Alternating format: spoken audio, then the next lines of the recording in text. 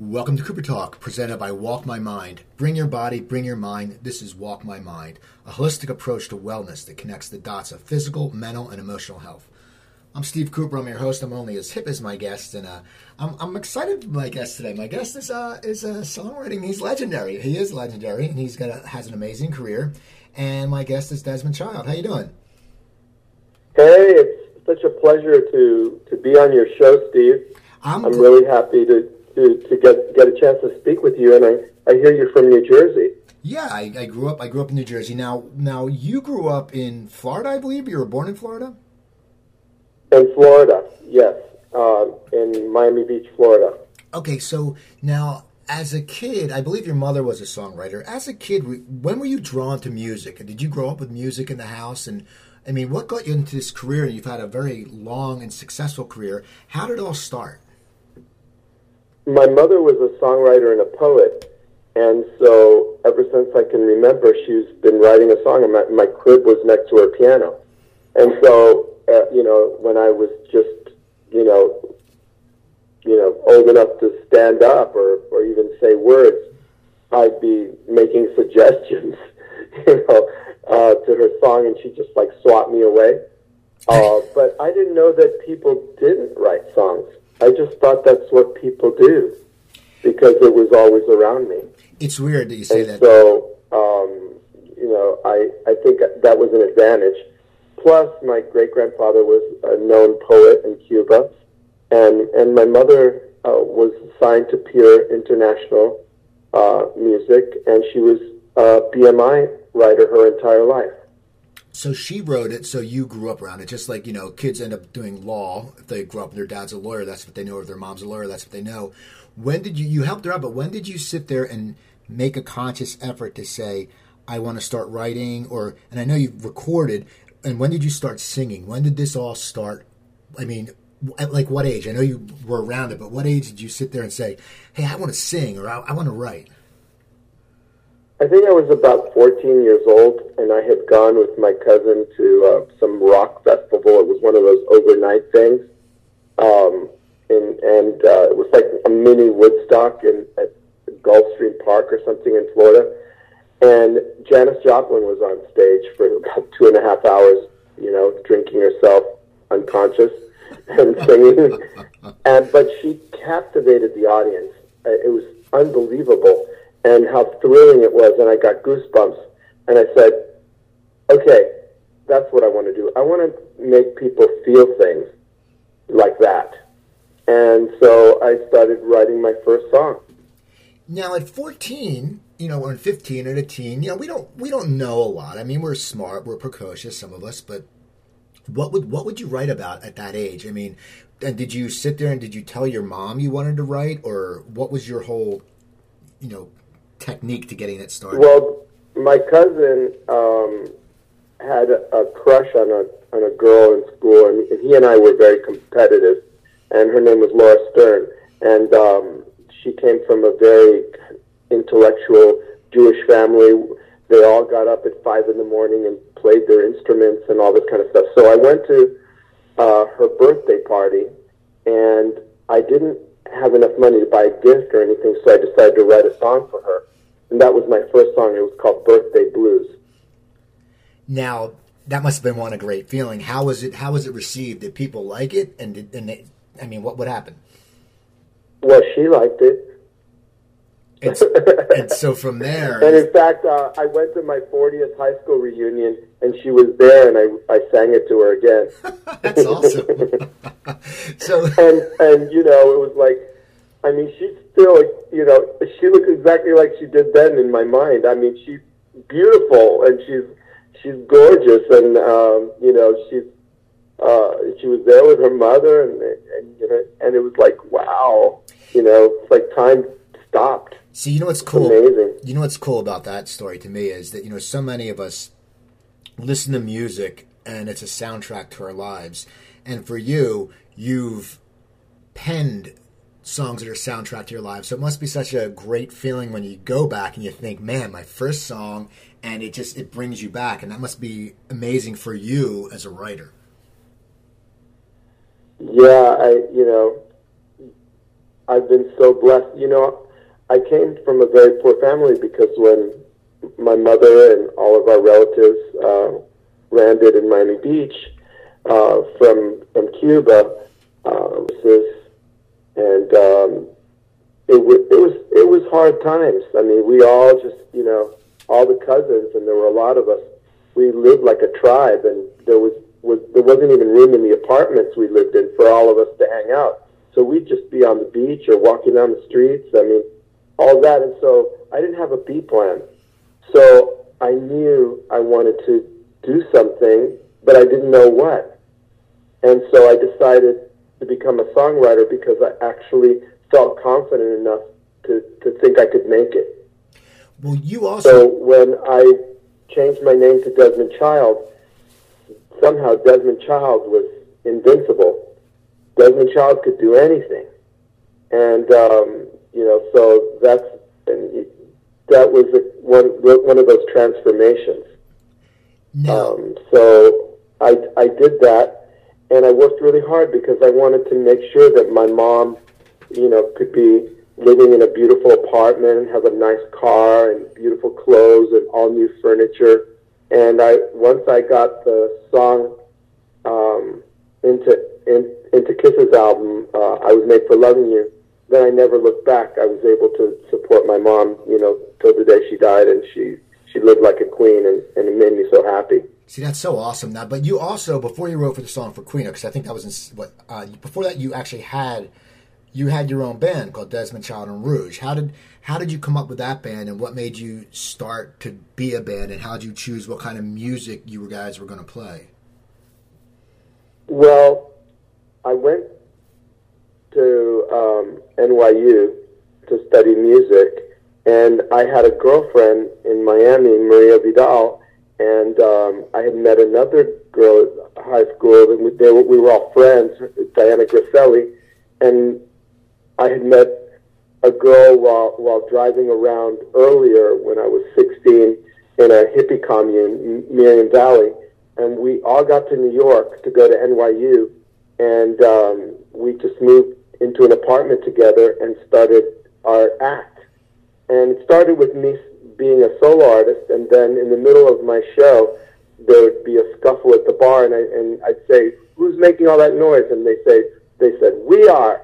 And I said, "Well, do you think you could do better than me?" And they said, "Yeah." Well, then come here and sing then. And so then, you know, the audience didn't know what was going on, and that was how we started. Now, what was the music scene back like then in New York? I mean, it must have been very, it must have been crazy because New York was really raw at that time. Was it just a blast when you guys got to perform? Well, we would get all the club owners mad at us because you'd open the Village Voice and it would say, you know, on Monday, Desmond Child and Rouge at Reno Sweeney. On Wednesday, Desmond Child and Rouge at, you know, Yellow Brick Road. Thursday, Desmond Child and Rouge at Trax. And then Friday, we'd be, you know, somewhere else, Trudy Green's. And, you know, the club owner said, you know, you're playing everywhere. There's no way you're going to be able to bring, you know, customers here to buy drinks because you'll have burned everybody out. Well, you know what? We were all in charge of bringing 10 people each, from school, from work, from wherever. And we did it every gig. And so then, you know, our following started getting bigger and bigger to the point there was lines around the block at Trax, and then later the Bottom Line.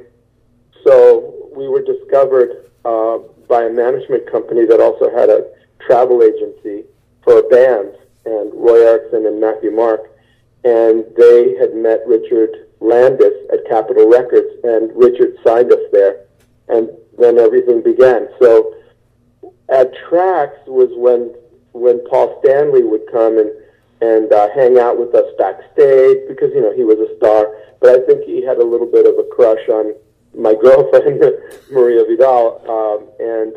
You know, it was kind of a crazy time because it was around that time also that I realized that I was kind of more gay than I was straight.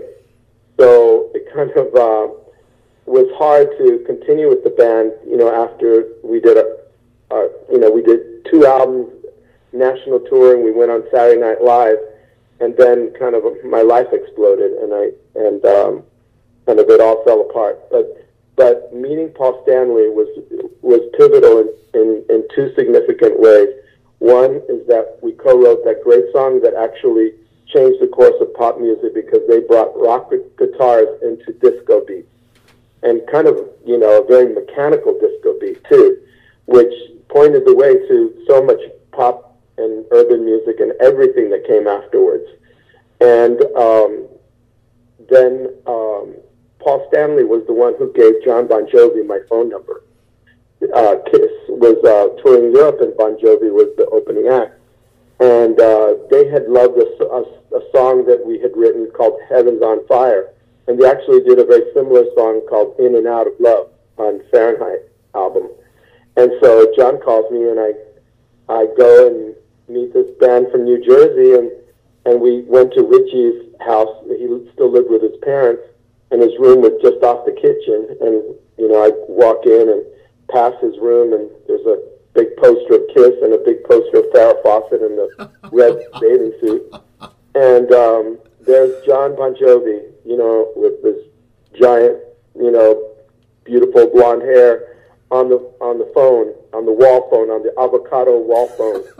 And so Richie shows me downstairs to sort of a little setup they had in the laundry room, and they had a little keyboard on a little rickety Formica table that had been discarded down there, and amps were buzzing. And finally John came down, and we wrote You Give Love a Bad Name, which was a title that I brought with me just in case things got slow. And John had a song on the previous record, Fahrenheit, called Shot Through the Heart. So he's not one to waste any great hooks. So he brought it in, Shot Through the Heart, and You're to Blame, Darling, You Give Love a Bad Name.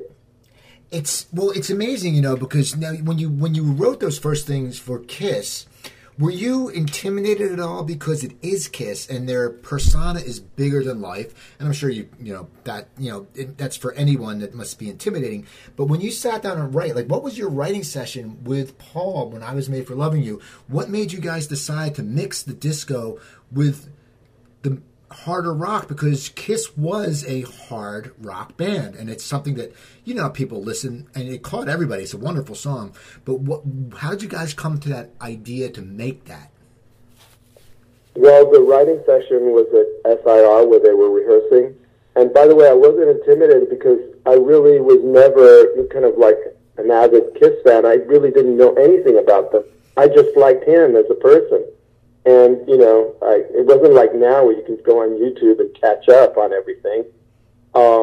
It was kind of like, yeah, that's, kind of cool. And, I grew up with my mother in show business. There were always stars in our house. There were always just regular people. And so I'm never intimidated by people. The one and only person I was ever kind of a little bit scared to meet was Joni Mitchell. But, because I'm, now in that case, I'm on my knees, fan. But really, it was very natural, and there was a big grand piano there, and I sat there and I started playing those, kind of dark chords, and Tonight, I want to be there to you, all that, and the song just came to being, and I've never co-written with Gene, coincidentally, but I've written over 18 songs or more with Paul Stanley through the years. So I was always Paul's guy. Now, when you met Bon Jovi, and you said and Living on the Prayer, did you ever think that have you ever in your career thought when you co-write a song, of course you want it to be big, but did you ever think how big Living on a Prayer would be? And do you think also that helped because it was not only a strong song, but then Bon Jovi's looks and the videos? What makes a song in your eyes have such an amazing lasting time? Because, everybody loves that song. Well, you never know where lightning's going to strike. You just have to show up and, and that's sort of how it was. And as it was happening, it was more of a surprise, because it was kind of like I'd had a hit already with my own group, Our Love Is Insane. So, things kind of seemed normal, but then all of a sudden, he really exploded, because of all the things you say, his look, the production was stellar. It was produced by Bruce Fairburn in Vancouver, and it seemed like every song of mine that he ever touched, including the ones with Aerosmith, were number one songs. I mean, it's just, he was incredible. And he worked, Bob Rockwitz, his engineer, and he had it down, and he was a very disciplined producer who, works his, 10 to 6, and then he would leave, and then Bob would oversee them doing their power chords and things like that into the night, and then they'd go off to their strip joints, and, the next day would start. I was over there hanging out, refining lyrics and stuff. And it was a very special time. And I got very, very lucky. It's like a lot of my friends, were amazingly talented. In some cases, more talented than me. But, and they didn't ever have success. But I guess perseverance. And also maybe it's having a personality of, that I learned surviving in the ghetto where I grew up. For a long time, I don't know if you saw that movie Moonlight, but those projects in Liberty City, right? We lived there for 14 years. And that same exact, and the apartment that they showed in the movie was exactly like the one we lived in, exact. And so, you learn to survive, you learn to adapt, you learn to have charm. And I guess, by that point, it was clear that I was gay, so I wasn't a threat to, they could go off to their, AA meetings or whatever and leave me in the kitchen talking to the wives, and they know that I wasn't going to, lure them into bed. We'd just talk about decorating and stuff. And so they always enjoyed having me around, and I have charm, I'm funny, and sometimes it's a people thing. But on the other hand, I think I do have skills, real skills that were given to me by my mentor, Bob Cruz, who is the producer and songwriter with Bob Gaudio of most of the Four Seasons hits. And he also wrote for the, Mitch Ryder and the Detroit Wheels and Leslie Gore, and he wrote Lady Marmalade for LaBelle, and, and lived to see that same song be number one again as part of Moulin Rouge. I spent almost 2 years with him, and he was very strict. He would, we would meet every day at noon for lunch at the same little French cafe, and then by 1 o'clock I'd be sitting at a piano, on a hard piano bench in his special studio apartment that he had rented only for songwriting. There was nothing on the walls. The carpet was, beige. The walls were beige. Everything was beige. And there was nothing but black coffee machine, not even sugar, not even, fake milk to put in it. Nothing. Just black coffee and some writing pads, and he loved to sharpen pencils. And every day we'd sit there in front of those blank pages, and, we wrote 38 songs. But the process of writing with him was so specific that he really taught me the art of songwriting. See, that's fascinating. I mean, it's just so funny because it was, everyone thinks, songwriting and in music, it's so glamorous. But when you break it down, it was like you were going to a job that didn't have the best working conditions, but it made you grow because you knew you couldn't screw around. And that's probably instilled some of your work ethic besides, how you grew up for the person you are now. Yeah, I'm pretty strict, when I write with young artists, it's a very strict setting. When I'm writing with pros and all that, it's much more relaxed. But guess what? They deliver faster because they know what they don't want. Right. And so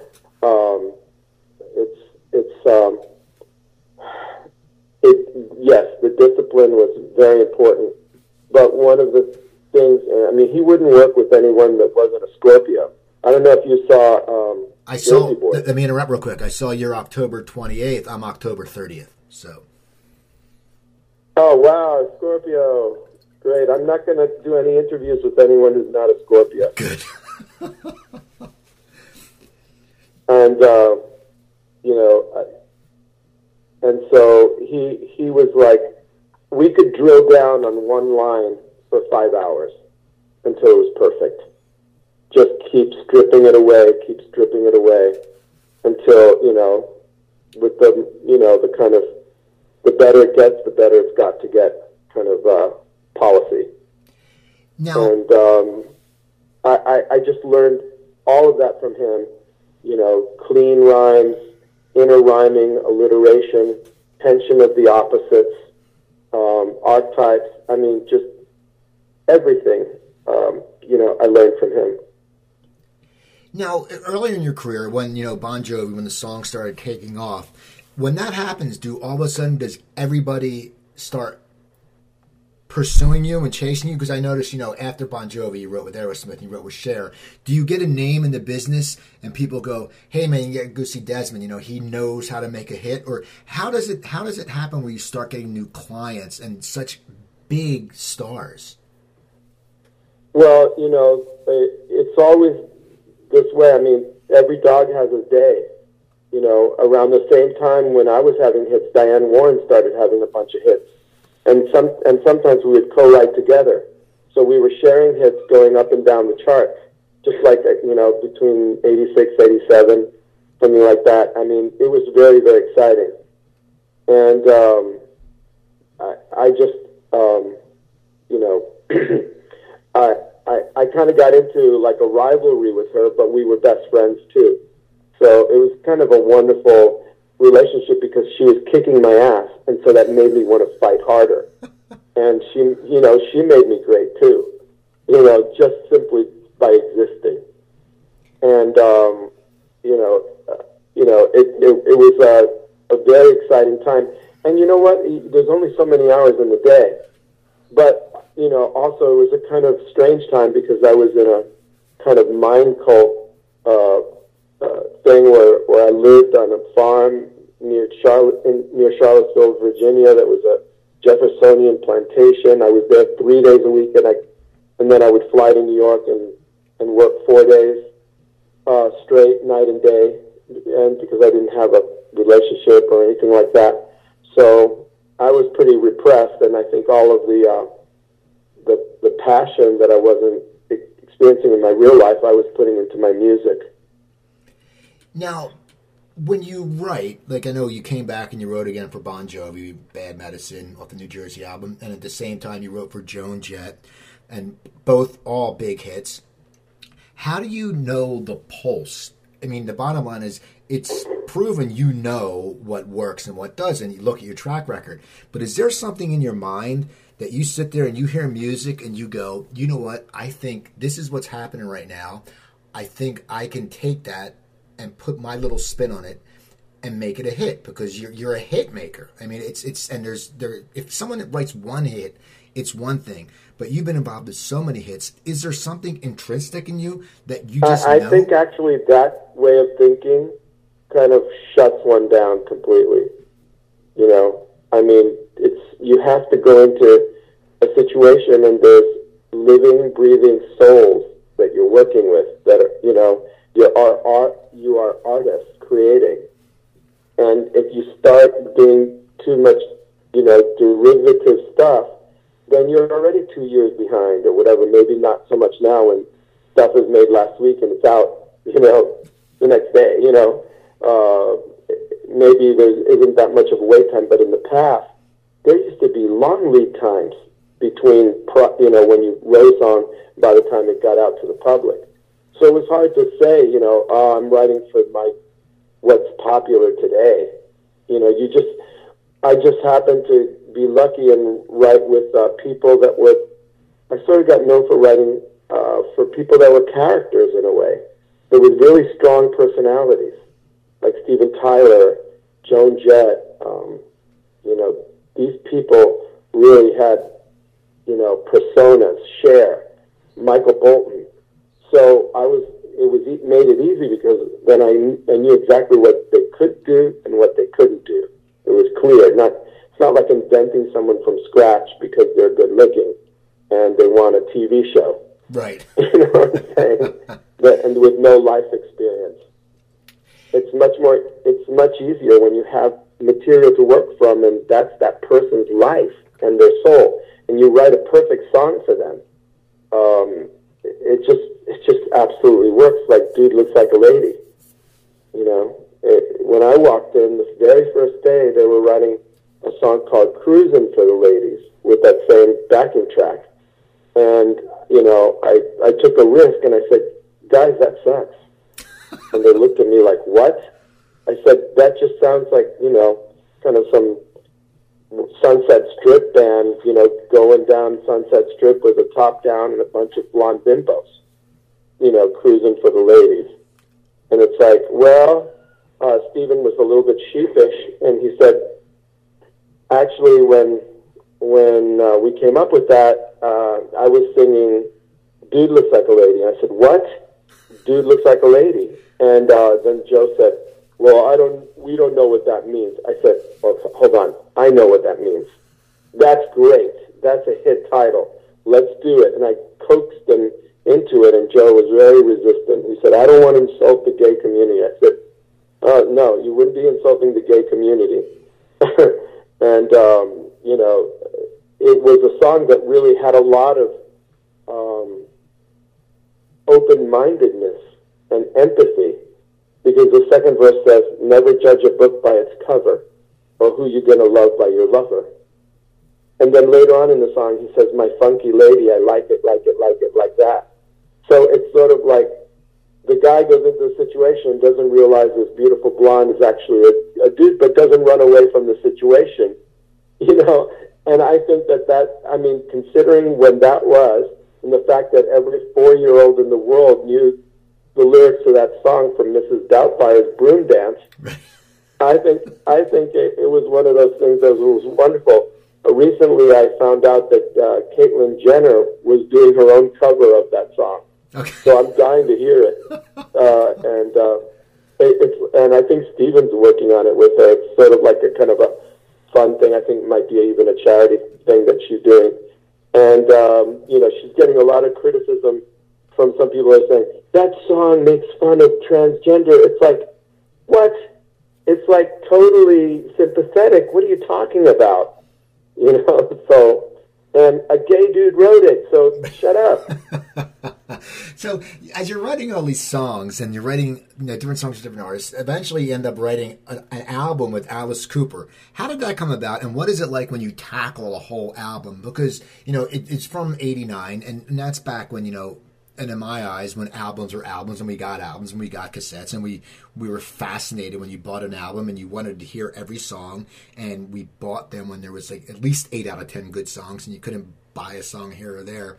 What's it like when you go into a studio, and did you know in the beginning that you're writing the whole album with him, or was it something that it just evolved? Well, one of the things that was happening was I realized that to, double my profits, I should be producing these records. But none of the bands I was working with would let me be a producer. They were okay with me being a co-writer, but when you're a producer, you're the man in charge. You have to dick slap them into shape. And I don't think these very hetero bands like the idea of a gay guy pushing them around, and being, kind of lording over them. So there was a kind of glass ceiling on that. So, they gave me folks like, to produce like Joan Jett, and Alice Cooper, and later on, Cher, and then Meatloaf. I mean, these were all kind of very, gender-bending creatures, you could say, in the public's eye. So, and of course, and later, of course, I produced Ricky Martin. So, producing hardcore hetero bands, I only did that a couple of times, because it was, it's like one of those things. It was like a glass ceiling.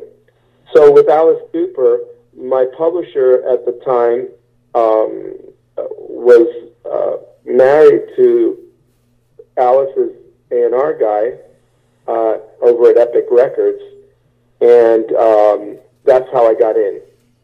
And so we met and we wrote, and he explained, something to me that which was wonderful, which is that Alice Cooper is a character, like it's a musical, and all the albums are musical like theatrical events, and that the character of Alice Cooper is, embodies kind of the public's dark side, kind of like the devil, looks very devilish, but always, and always does the bad thing, like cuts off a doll's head, but then he gets his head cut off.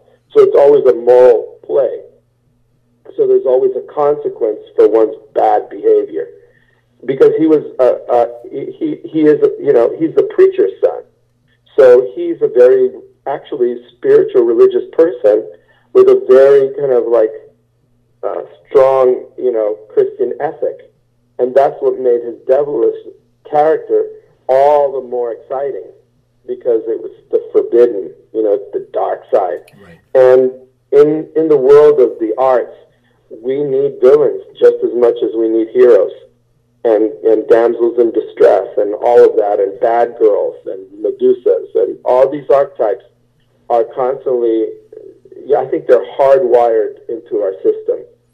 And, I firmly believe that when a character is the closest to the pure archetype, that's when the most people can relate to them, and they are the most successful. Now, when you're writing, as you said, you've written for all different type of people. I know you wrote for Michael Bolton. What is it like writing for a guy who is also a writer? Is there something where you're afraid you're going to step on each other's feet? Or, what's that like? Because everyone's, a writer, but he was making, before he was coming out with singles, he was writing. What's it like when you collaborate with him, and why would a writer need another writer? Well, because it's not fun to write by yourself. It's so much more fun, like when we wrote, me and Diane Warren banded together to work on Michael's songs, and we co-wrote How Can We Be Lovers If We Can't Be Friends, and I was the producer. And, we spend most of the time just blubberingly laughing, falling on the floor, because they're both jokesters, and me too. So, that's why, there's a camaraderie. And also, there's different kinds of songwriting. Some songs are kind of confessional, very personal, like what Joni Mitchell wrote, and Bob Dylan, and Laura Nyro. And so they didn't co-write real well, a collaboration of some sort. But that's like, they're like, their hearts are on their sleeves. They're writing their life story. But when you're making hit records, it takes a village, man. It takes a lot of objectivity, and big ideas, and those big ideas have to go perfectly with the image of the artist. And some people, they can't see themselves, clearly. They need help. Like, is an actor supposed to direct themselves on a play? No, they get a director. Right. And that's the way it is in music as well. There's different kinds of things. Like, band members co-write with each other. That's the same as co-writers. It's the same. And sometimes even bands get, so kind of in a rut, or tired of each other, or they, had, one stole the other one's wife, and, all kinds of problems. And sometimes you need a new person in there to make them feel hopeful again about being together. So I've always been a cheerleader, and, got in there and, got everybody excited again about what they were doing. So that's one of the skills that I developed for my own survival. Now, explain to my listeners exactly what a producer does. When you went from from songwriter, co-writer to producer, what is your job as a producer? Well, after the material is selected, then one has to go into the studio to record it. And in those days, musicians actually played together. It wasn't all just layered like it is now, or programmed. It was like real music making where you heard something somebody was playing and to give you an idea and you would play it. And it would be spontaneous. And then you'd do a few takes and everything would gel and it would sound like music. And so the producer's job is hiring an engineer to record everything properly and to oversee the budget and to work with the production manager in terms of, and the management to make sure everyone's coordinated to be there when they need to be there. And also aesthetic judgments. As the band is playing, you're saying, hey man, just lay out at this spot. Don't play in that spot. Or, the drummer, come on man, kick the chorus in. Play the drums louder. A straight beat, man. Just go.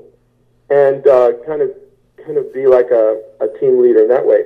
A lot of times I wouldn't be in the recording booth. I'd be on the floor, headphones on, kind of like looking at the drummer in the face, because you have to have a great drum track, and then you can go back and fix everything else, but, I'd be like, just like me and that drummer,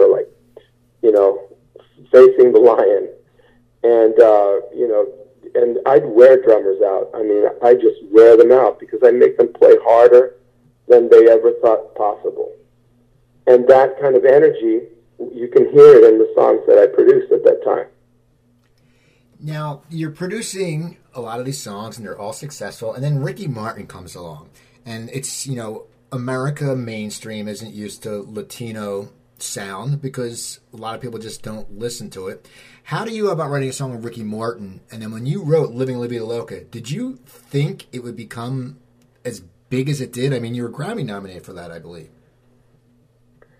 Yeah, but I was co-writing with Draco Rosa, who was his Latin producer, and he had various producers, Casey Porter and all that. They were doing some Latin records, and one of them had taken off called Un, Dos, Tres, Maria, or something like that.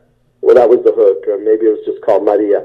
And I had seen a video of him playing a live date on the streets of Argentina, and they closed down the city. It was like 500,000 people showed up from every single which way for him, and it was an aerial view. And I said, oh my God, this guy's a star. I have to work with him. So, my manager and I actually, very close friend Richard J. Alexander had seen him on General Hospital and had hired him to be in Les Mis on Broadway. And he, was very, forceful. This is the guy you got to work with. So, at that point, I had left LA because I had tried doing my own record on Elektra, and it was not successful. I toured, and during that period of time, Nirvana came in and swept all my bands away. And then came the era of this kind of alternative rock and these shoegazers that played three chords and sang like little folk songs and stuff. And, the triumphant, kind of singing and the big music that I had helped to make in the 80s, all of a sudden wasn't cool anymore, like from one day to the next. And so it was, then there was an earthquake, 1994. The Northridge, and I was living there with my partner Curtis, who's now my husband. We've been together 28 years and have 15-year-old twin sons. And we said, let's get out of here. So we sold everything and moved to Miami Beach, and I started rebuilding my career, and I started going out to Latin clubs and listening to Albita and, all these, cool salsa bands and all that. And, there really hadn't been anything crossing over since Gloria Estefan and John Cicada, and that was like 15 years before. Nothing was breaking through in Latin. So, I said, well, I'm going to write Latin songs that are built like Bon Jovi and Kiss and Aerosmith anthems. And, with a Latin flavor, horns and congas and all that, with real sing-alongs and all of that. And it worked. And first thing I did was the 1999, I think 98 World Cup theme called The Cup of Life. And that was instantly #1 in 23 countries. And that's the song he sang on the Grammys. And, that changed the course of popular music. And there would not have been the Latin music explosion without that performance. And so the powers that be at Sony, and even, it was a great moment for Santana, too. And Clive, everybody kind of jumped on this whole Latin wave. And so they put out Mark Anthony, J-Lo, and, every which way. All of a sudden, there was a Latin Grammy organization, and that was all spawned from that one performance. And Ricky just, blew the world away. I mean, Mark Anthony sold like 4.5 million. Ricky was selling 13, 14 million. And, Livin' La Vida Loca became a household term. And, Livin' La Vida Loca, only had like 3 Spanish words. It was all in English. And at that time, the record company said, do you think you could translate the song to English? I said, it is in English. So when the ads came out, it said, Livin' La Vida Loca, and then in big letters underneath in parentheses, it said, Living the Crazy Life. Because the record company didn't think people would understand that. It's like, they go to Pollo Loco? Yeah. Come on now. Loco is, everybody knows what that is. Everybody knows it. It's yeah. I got to ask you, when, in between when you said you did your own album and the music's climate changed, was it frustrating to you that your album wasn't hitting it when you've made so many hits? Did that get you down at all? Because you're sitting there going, wait a second, I know I have the talent. I have a proven track record. What made you decide to record your own album again? Well, it was always like, I always wanted to be a star. So that desire or motivation is deep inside, and it exists to this day. And I live vicariously through the stars that I've helped. But I'm going to have my own show. I'm going to have my own something, and no, I really am. Next year, I'm going to do a show of my music. I'm going to have beautiful girls and boys singing, and I'm going to take it all around the world. And, I love singing, and I love feeling the audience, because I grew up, performing in cabaret. And even if there was, like, 5 drunks at the bar that were, like, applauding, that gave me a very good feeling. So I'm a born performer. But, it's just like I've been way better, as somebody behind the curtain. I think that one of the things that I didn't have the confidence that it took to be like a Bon Jovi. He is like the most confident person that ever lived. I mean, he's fantastic. And I didn't have that confidence in myself. And part of it may have been, that like when I did our second record, Desmond Charlie Rouge, I kind of came out in that record because it talked about my relationship with Maria, and the first song's called "The Truth Comes Out." But then, when I went to make my record at Elektra, I went back in the closet, like inexplicably. It was kind of like I was trying to appear like I was like a stud, like Michael Bolton or something, and it wasn't authentic.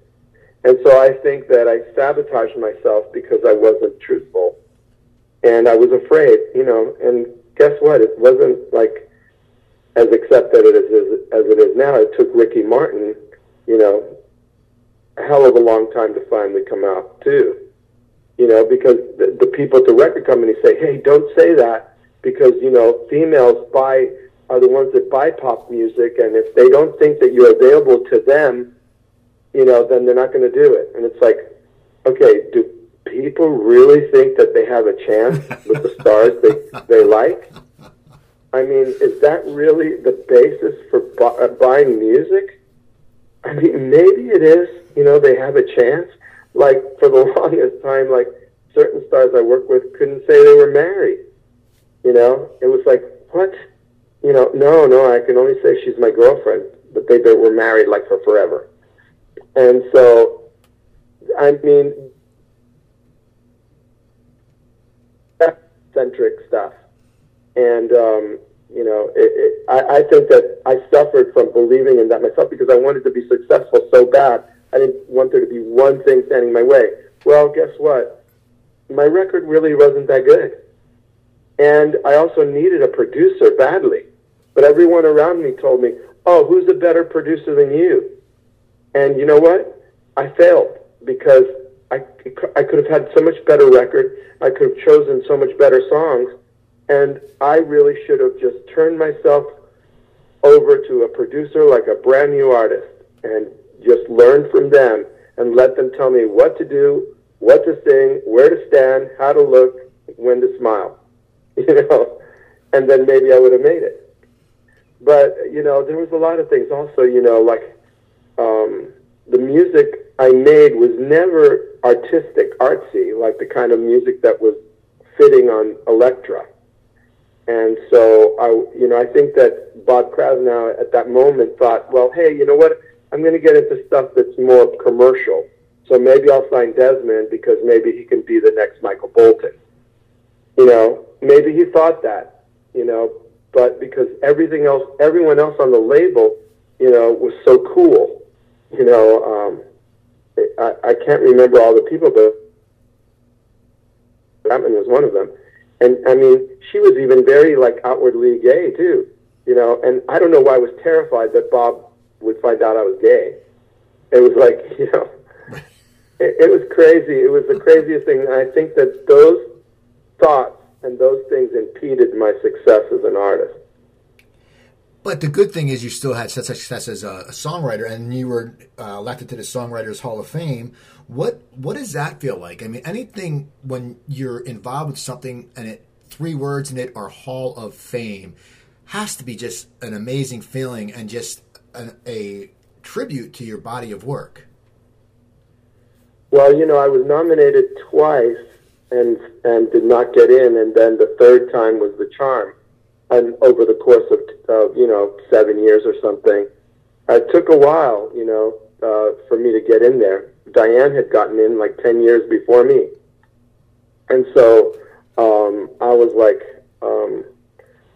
really, you know, wanting it, and I think maybe my people started coming around and realizing, yeah, look, you know, look at his body of work. In fact, the year that I was inducted, I opened the show with Desmond Child and Rouge and a huge band and even Latin percussionists on the ground. And we did a medley of 8 songs, one after the other, one more famous than the next. And people were like blown away. They didn't even know I'd written all those songs. And, you know, it was kind of like one of those things. And I joined the board of the Songwriters Hall of Fame, and now I've been there since 2008. And I was also given a committee, and it was to start the Latin Songwriters Hall of Fame. So I'm the chairman of that, and I co-founded it with the president of the organization, Rudy Perez, in Miami. And we're going into our 5th year, and that the show's going to be October 19th at the James L. Knight Center in Miami. And so And one of the beautiful things is that one of my motivations was my mom, because she had passed away that year. And there was a statue of my mom that a sculptress had done with her playing guitar around the time when I was born. And we used that sculpture as the kind of trophy sculpture, like the Oscar. We had a reproduction made. um, by Alan McGuire, one of the most famous international sculptors that resides in Nashville. And the statue is called La Musa, the Muse. And so the show is called La Musa Awards. And so it's been very satisfying to, stay in the Latin music business. And this year's going to be spectacular. We're inducting Erica Ender, who's one of the co-writers of Despacito. And it puts a smile on my face because I wonder, well, first of all, could there have been a Despacito without Gloria Estefan and John Cicada? Could there have been a Despacito without Ricky Martin? And the answer is no, because all of that work and all of that reaching out and those spectacular careers prove that Latin music is viable and liked by people all over the world. And Despacito is like the first song to go all the way to number one that's 100% in Spanish. And there you go. It's full circle. Columbia Records. I got to ask you, we have to wrap up in a little bit. How has the music industry changed in your eyes? I know you'd written that, the thing I saw was about Spotify. How has it changed? And do you think it's a better climate for new musicians now? Or do you think it was better back, in the old, the 80s and 90s? Well, in those days before there was American Idol, people really had to come up, from, it wasn't that easy. You have to have, like say you were in rock, you had to have bands that kept playing and kept growing stars, and you kept getting better and better.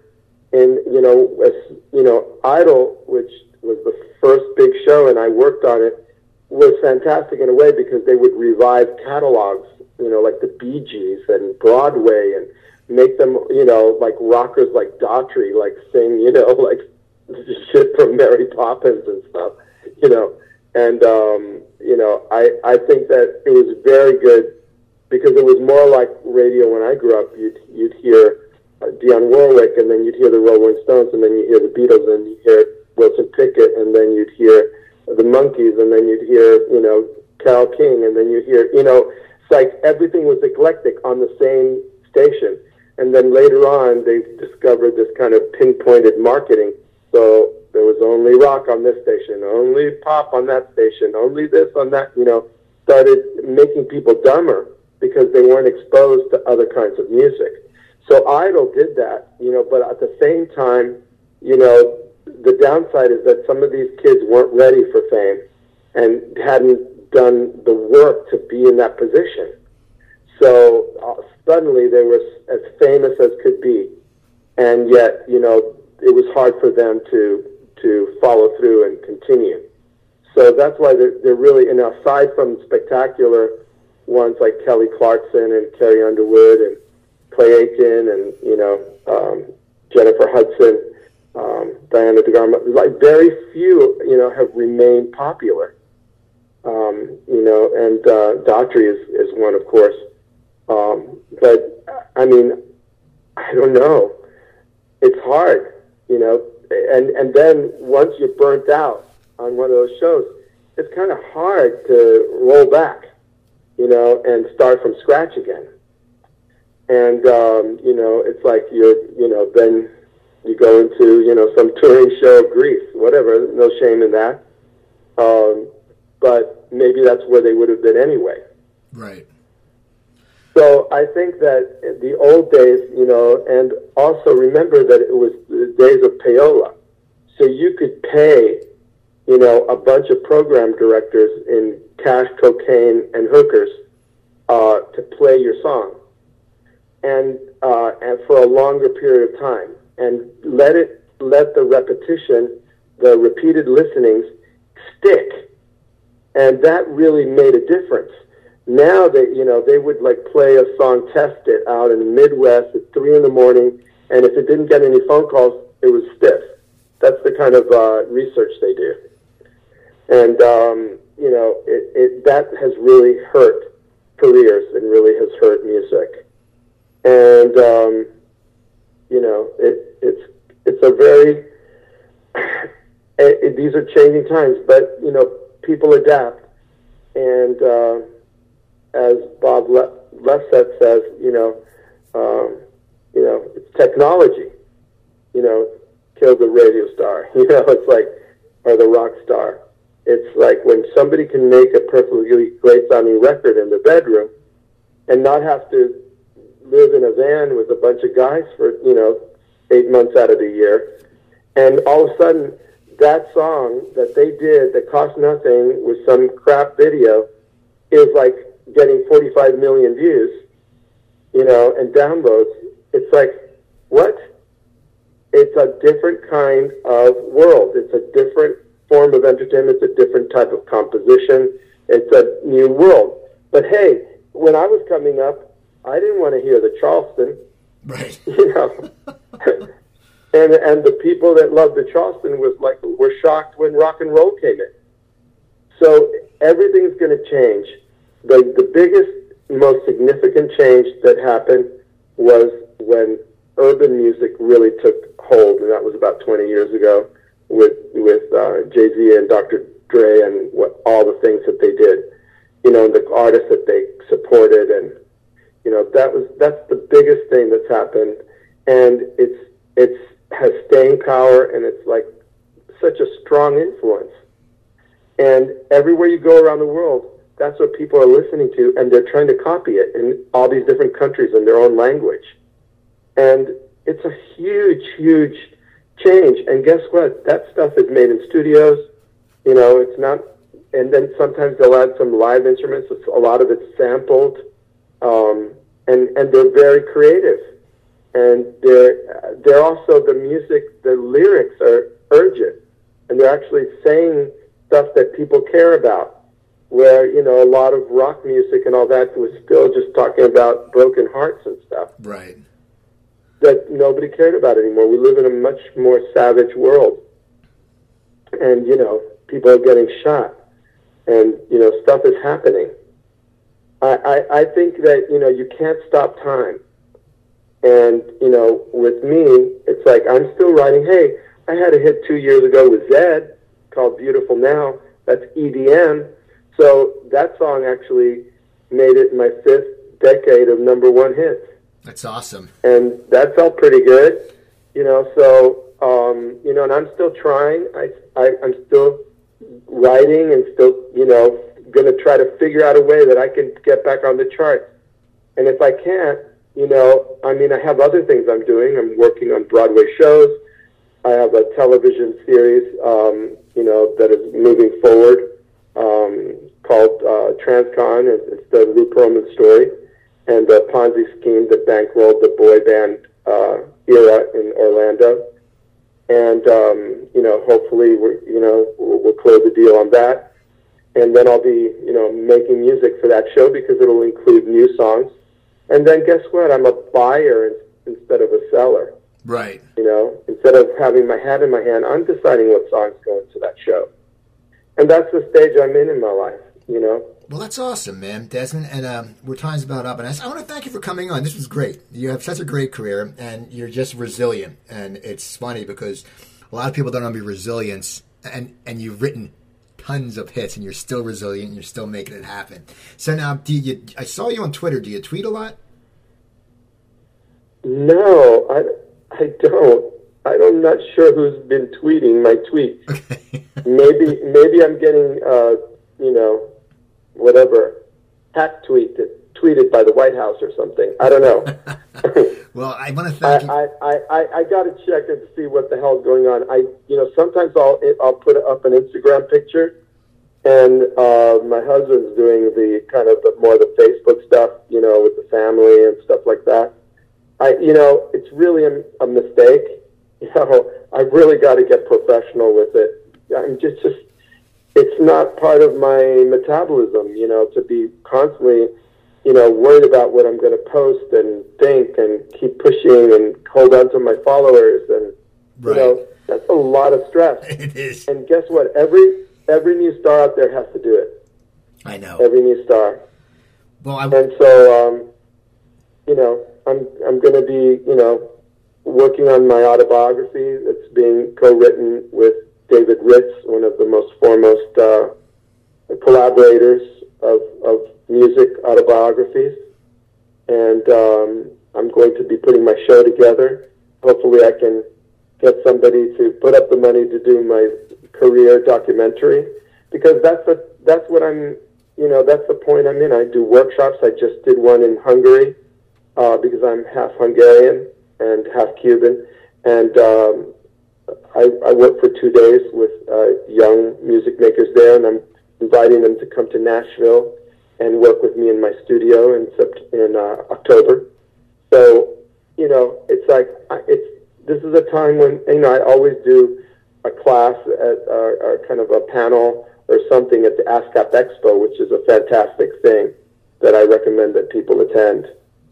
And so, I keep myself busy, and I love to teach, and I love young people, and I love, I want to stay in the middle of it all. You will. Well, I want to thank you for coming on, Desmond. This has been great, and you're a fellow Scorpio. So people... Thank you so much, Steve. You're welcome. Google Desmond Child. Listen to his music. And when you hear about his show, you're going to love it, I can tell. So go see him. Follow him on Twitter. You can Google him on Twitter. He may not get back, but he does some stuff there. Follow me on Twitter. It's at Cooper Talk. Go to my website, CooperTalk.net. You can find over 625 episodes. I'm Steve Cooper. I'm only as hip as my guests. And Cooper Talk is presented by Walk My Mind. You guys have a great day.